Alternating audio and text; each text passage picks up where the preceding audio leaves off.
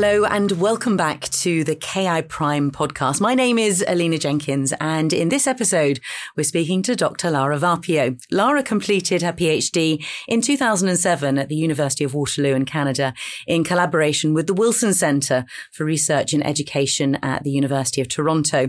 Her award-winning PhD research investigated the impact of electronic health records on medical trainee socialisation.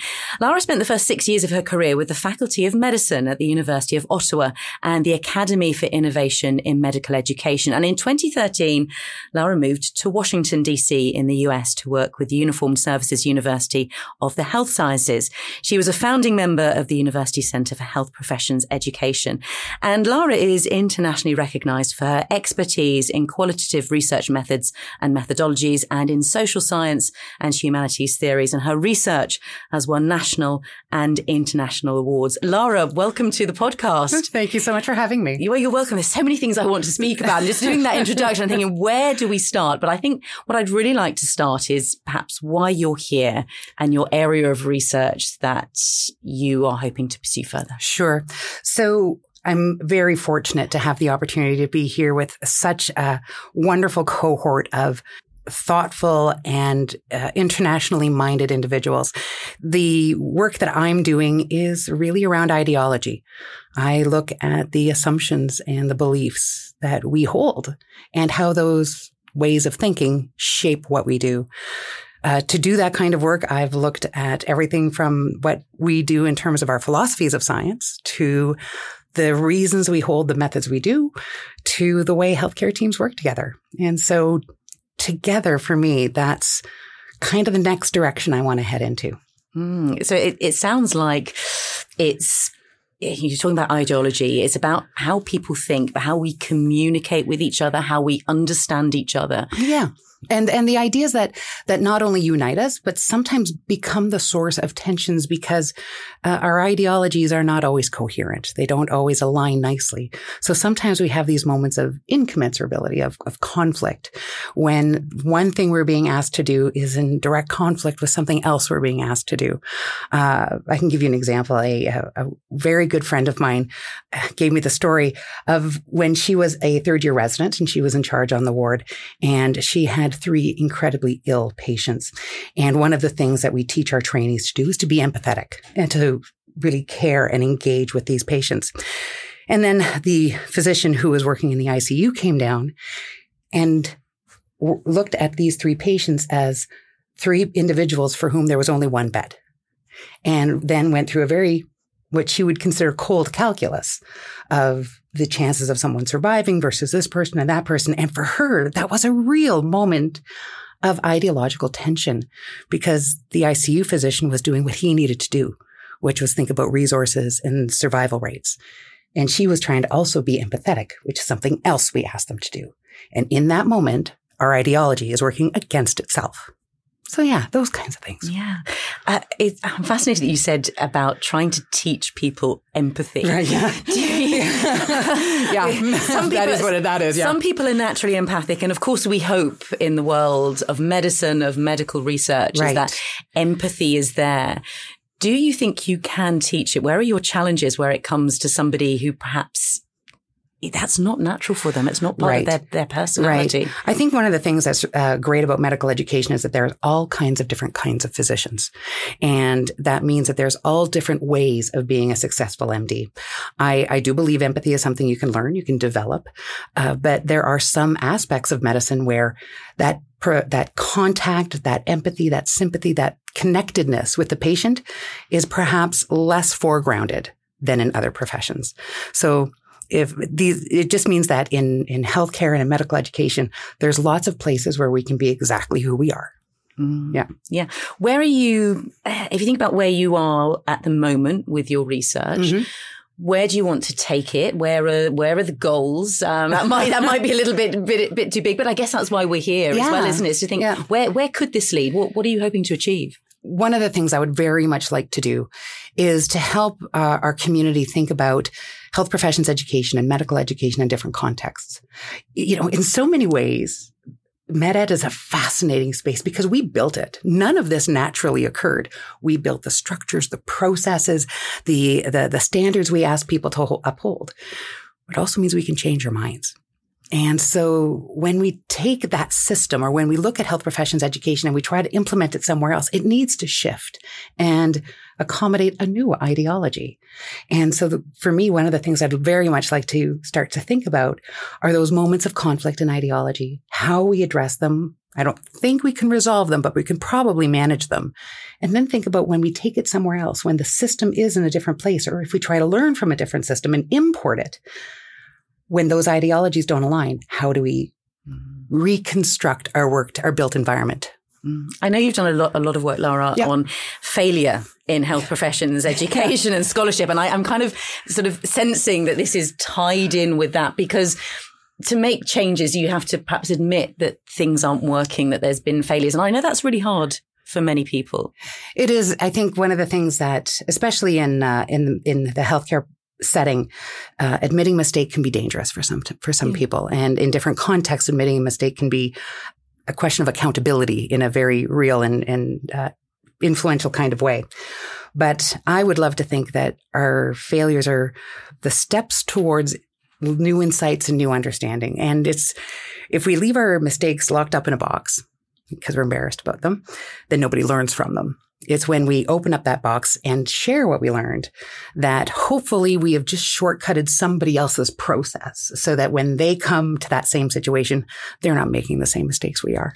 Yeah, it's also tied in as well, isn't it, with imposter syndrome. And I was looking a bit before we came here, and I was doing some research into everything that you've been doing, so I spent some time. But you wrote something, and you've done talks about this as well, around growth mindset, fixed mindset, tying into imposter syndrome as well. So what are your thoughts on that? Growth mindset, I think, is Carol Dweck brought that theory into being, and it's such an important piece for anyone who's in a profession where you continually need to refine and develop your expertise.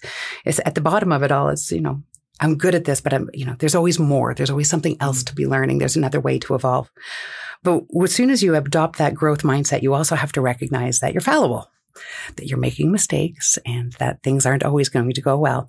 And I think especially in a space like healthcare, where other people's lives are on the line, that it's personally and professionally a profound moment to make a mistake and to have that sense of, be it imposter syndrome, that I don't belong here, or shame, that there's something wrong with me, that those emotions are part of any educational journey, or they can be part of an educational journey. And if we don't acknowledge that, then that's a problem. Yeah. And another thing I wanted to ask you as well is about sort of mentorship. Yep. And this is why I love working with you in this field of medical education research. I don't think I've ever come across a field or an area where people are so supportive of each other. Yeah. And so thinking about how you got here today, were there some people who were key, who you can think back and say, if it wasn't for them, I don't know that I would be here today? Absolutely. So I was ever so fortunate that I didn't quit my PhD. I was going through my PhD, which is in the Department of English at the time, and I didn't like what I was doing. This didn't work for me. There were wonderful people in my department who were doing entire thesis bodies of work on the works of Shakespeare. And that didn't work. That it just felt too removed from everyday life. So I was ready to quit until my supervisor introduced me to Lorelei Lingard. And I went to the Wilson Center to work with Lorelei. And the story, essentially, she invited me for 3 days. I left 3 years later because I found a place. I found a home where the ways I was asking questions and the kinds of things that I was thinking about were valued and encouraged. So Lorelei was extremely influential. And so was Brian Hodges. He was one of the first people who actually saw what I was talking about and thinking about, and suggested that this was really important work. And that was really validating. That was really a moment in my career when I thought, maybe this is home. Maybe this is where I belong. And there was a third person at the Wilson Center. His name is Glenn Regehr. And to this day, Glenn's one of my mentors. We have regular conversations. To this day, when we first started meeting, he would talk for an hour. I would take copious notes, and then I'd go back to my desk and I'd spend hours trying to figure out what we were talking about, just to understand the conversation. We still do that to this day. He talks, I write, and then I go away and I think about it, even though I'm a full professor. But that's the community that I grew up in. And so for one of the things that's really important to me is to pay it forward. So I try to provide support to all of the individuals I can. I always tell people that I will always give you an hour of my time. Yeah. Always. It's just an hour of my time. It's not that precious, in the sense that if I can help you, I'm going to do that. Yeah. Like, of course I'm going to do that. So yeah, mentoring others and trying to take what I was given and give it to others. If I can do that, that's a good career. That's a career goal right there. Yeah. And of course, Brian and Glenn and Lorelei, all on last season's podcast. Fascinating for me to speak to them. And actually just thinking about Lorelei, because I remember talking to her about language and the importance of language. And I just thinking, if you're trying to change ideologies, it's sort of the focus on language and the language that we use, and perhaps the language that we're using now, how that might be unhelpful or could create conflict. So is that a focus as well? Absolutely. So even going back to your question about Carol Dweck's growth mindset, it's all the difference to say, I can't do this versus I can't do this yet. And one word makes all the difference. And so language very much plays into this, especially when we start to think about the ways we present ourselves or the way we face challenges. Because if you walk into that situation where perhaps things didn't go well and accept it as a failure, then that does something to you that has impact on the person.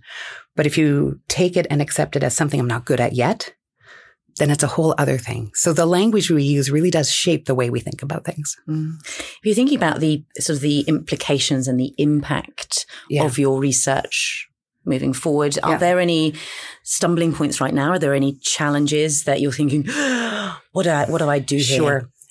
I think one of the things that I fear, especially in the North American context that we don't talk about often, although I think we can see it in Europe as well, is the ways in which the structures we have for funding healthcare have a really significant impact on the people who work in there and the people who are receiving care in those same systems.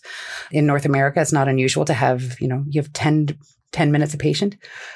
And that's really hard to have patient-centered care in a 10-minute window. Heaven forbid they have 3 questions, right? You got time for one. So now you're picking the one you're going to talk about. I think our systems also propagate ideology. Schools are the system through which we teach people our values, our attitudes, our beliefs. And so if we're not critical of our systems and the structures that we uphold, if we don't think about those, then very quickly we just accept it as normal, as natural, and that it should be that way. So one of the things I do find myself concerned with is that I'm actually asking people to critically look at the things that they hold to be true because. And as soon as you ask somebody to question what's normal, it usually doesn't go really well right away. But, hopefully over time. One of the fascinating things as well about working with the fellows from last time and in 2022 is we've got people from all over the world. Yeah. So when you're looking at sort of changing ideology, do you look at it from a global perspective and how that's perceived through different cultural lenses? So I'm of a firm belief that it's very hard for us to see our own ideology because it's what we assume to be true. So in my mind, the best way to see ideology is to ask who isn't here, who is not part of this conversation right now, be it in terms of gender identity or cultural, racial ethnicities, in terms of abilities and disabilities, physical. Who isn't in this space helping to make decisions?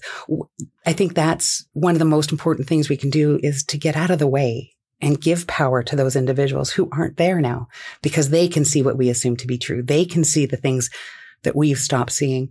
One of the sayings that really disturbs me in when we talk about health professions education, because there's a lot of focus on innovation.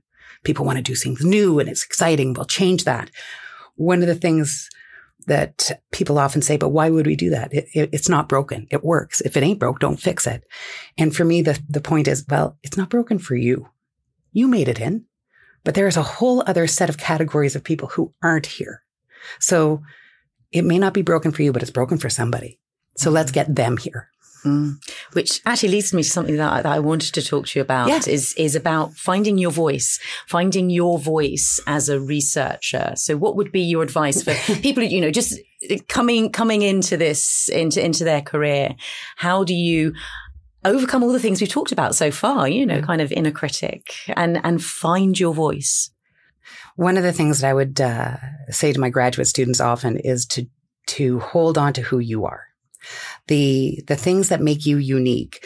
In many academic settings, they'll tell you those are the very things you have to try to get rid of, because there's a tone to an academic paper. There's a way we present ourselves.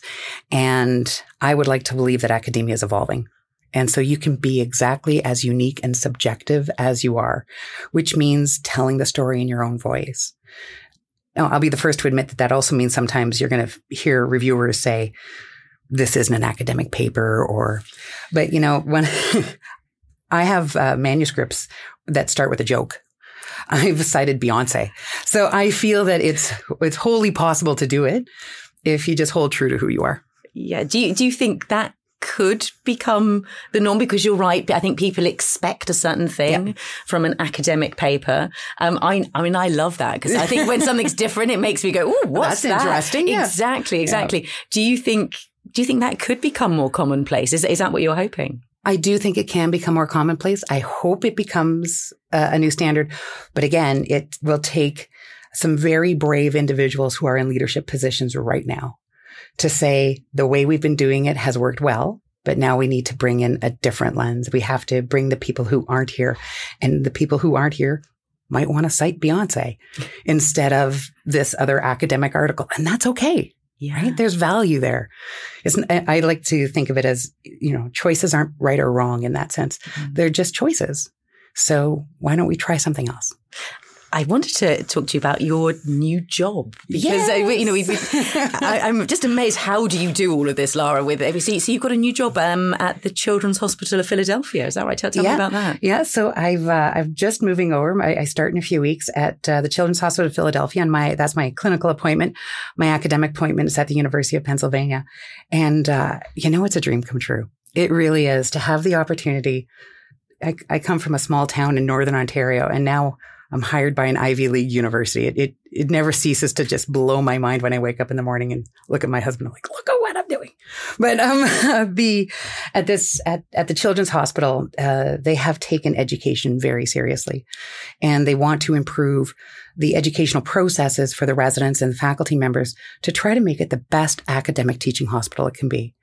And when you have a community that's ready, it's the best place to work, because they just want to try and do and engage. And there's all kinds of support for it in the community. So it's a fascinating and exciting new opportunity for me. I'm so excited for you, Lara. And I'm just interested on your thoughts of how do you juggle your area of research and your job? Because some people are lucky enough that I'm speaking to be full-time researchers, but for others, it's I've got to go and do the other job as well. Right. So how do you manage all of that? I think the other piece we have to add in there is that most of us have families, yes, right? And so one of the things I think is really important is when I talk to my mentees, I talk about big fat lines. You have to draw big fat lines around your priorities so that you know when you cross them, because the killer is when you accidentally inch over it because it's just one more project or it's just one more email. No. I'm done at this o'clock. And at this o'clock, I turn into mom.